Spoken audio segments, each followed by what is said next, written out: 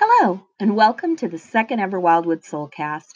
This is Martina Rutledge of martinarutledge.com and Into the Wildwoods of the Soul, and I'm so happy you're here. Today, I want to talk about the power of story. A big component of the work I do as a writer, course creator, and coach for heart and spirit-led women is centered around story. I use story as a means to share who I am, what I do, and what I stand for. And I bet you do too. Maybe even more than you think. But story also has so much power as a metaphor for discovering our own magic and direction, as a vehicle for overcoming blocks and fears, and as a lens for personal development.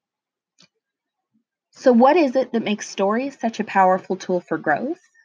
Well, for one, our brains are wired for it. That's why people have been telling stories for as long as humanity has existed. Our ancestors told stories as they sat around the hearth fire to entertain and pass the time. They told stories to teach and pass on information because they knew that story was a powerful repository for knowledge. They used story as a way to figure out the world. Stories that we call myth today are really an attempt by our ancestors to explain the nature of deity and the world around them, and to personify the gods and capture the essences of individual gods and goddesses and natural phenomena in a way that people could understand and relate to. You see, story lends us context. Story allows us to give events meaning. Winston Churchill famously said, "History is written by the victors." And he's right. It's true. He who shapes the story has the power, and he who has the power shapes the story. The ability to tell our own stories is a hallmark of sovereignty. That's one of the reasons why so much women's history has been lost to us. Throughout a great swath of history, women weren't seen as important, and they certainly weren't sovereign. Therefore, except for some notable exceptions, their stories were often left untold or even co-opted. One of my favorite examples of this comes from the story of a real-life German woman you've probably never heard of. Her name was Charlotte Stieglitz. While you may not know her, she actually became a pretty big deal during her time, and for a lot of wrong reasons. Charlotte Stieglitz lived in the 19th century and became famous as a third of a trio of women who were known among German intellectuals as the Three Muses. She was the wife of a not very successful and kind of mediocre poet, Heinrich Stieglitz, who got a lot of attention after she committed suicide at the tender age of 28, a few days after Christmas in 1834, creating a massive uproar among young Romantic poets. Now, as her husband's version of the story went, Charlotte loved him so much that she made the ultimate sacrifice to become his muse and inspire him to write great poetry. And you know what? People believed it.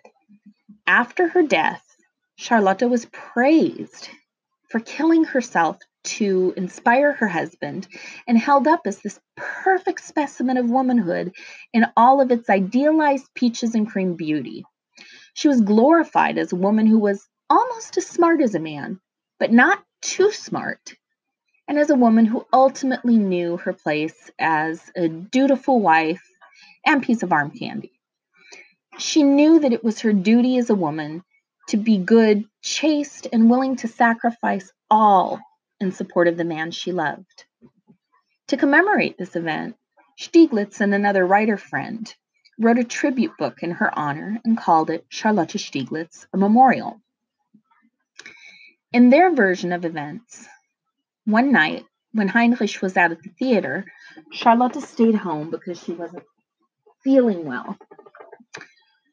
Instead of napping, she dismissed the servants and bravely put on a virginal white nightgown, took a dagger with her into her bed, and stabbed herself in the heart while still having the presence of mind to pull it out, arrange her blankets to chastely cover herself, presumably as any modest paragon of feminine virtue would do, and only then did she die as ladylike in death as she was in life.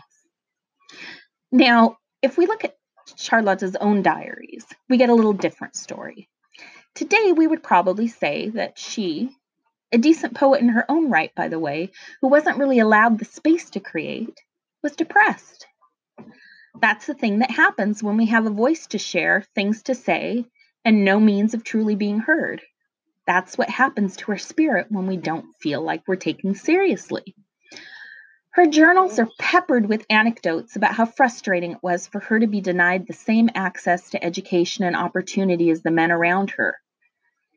And it's pretty clear that whatever her reason was for committing suicide, and that's something we'll probably never know, it was likely not to inspire anyone to write great poetry. But she wasn't empowered to tell her own story, so someone else told it for her.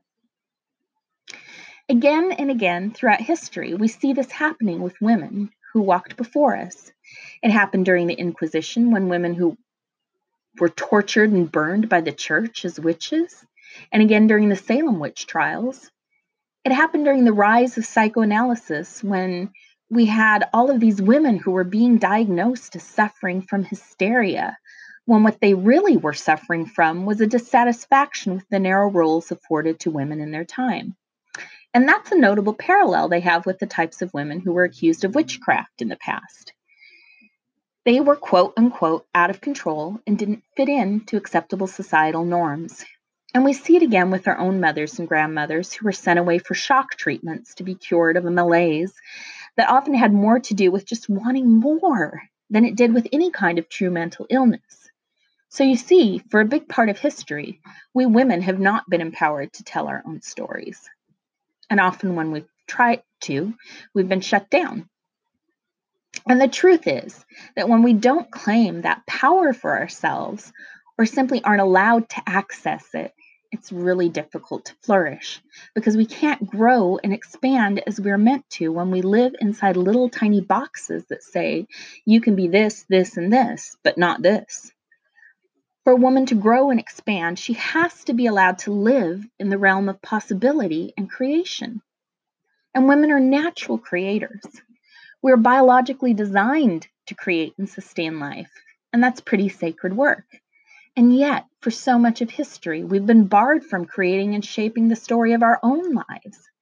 And while we're fortunate to live in an age where we can claim our voices and tell our stories, it is nothing to take for granted. That's why I'm so passionate about helping other women embrace the power to claim, shape, and tell their own tale, and to find who they are and what it is they really want out of life. It's also why we should all be passionate about the power to shape and tell our stories. It is only when we are able to do so that we can even begin to believe in our power to shape the world and make a difference. And that's why we're here. And let's face it, our world could use a bit of healing feminine energy. Things have gotten a lot better for us women than they were in centuries past, but we still have a ways to go. And that's why it's so important that women claim their voices and use them. Because again, once we empower ourselves to tell the story, we get to define who we are and what we stand for and use that power in ways that reflect our values and make a difference, not in just our own lives, but in the world around us too. If you'd like to learn more about me or my work, I invite you to come visit me at martinarutledge.com. And until next time, be true to your own wild magic, your voice, and especially yourself, for you are sacred, my friend.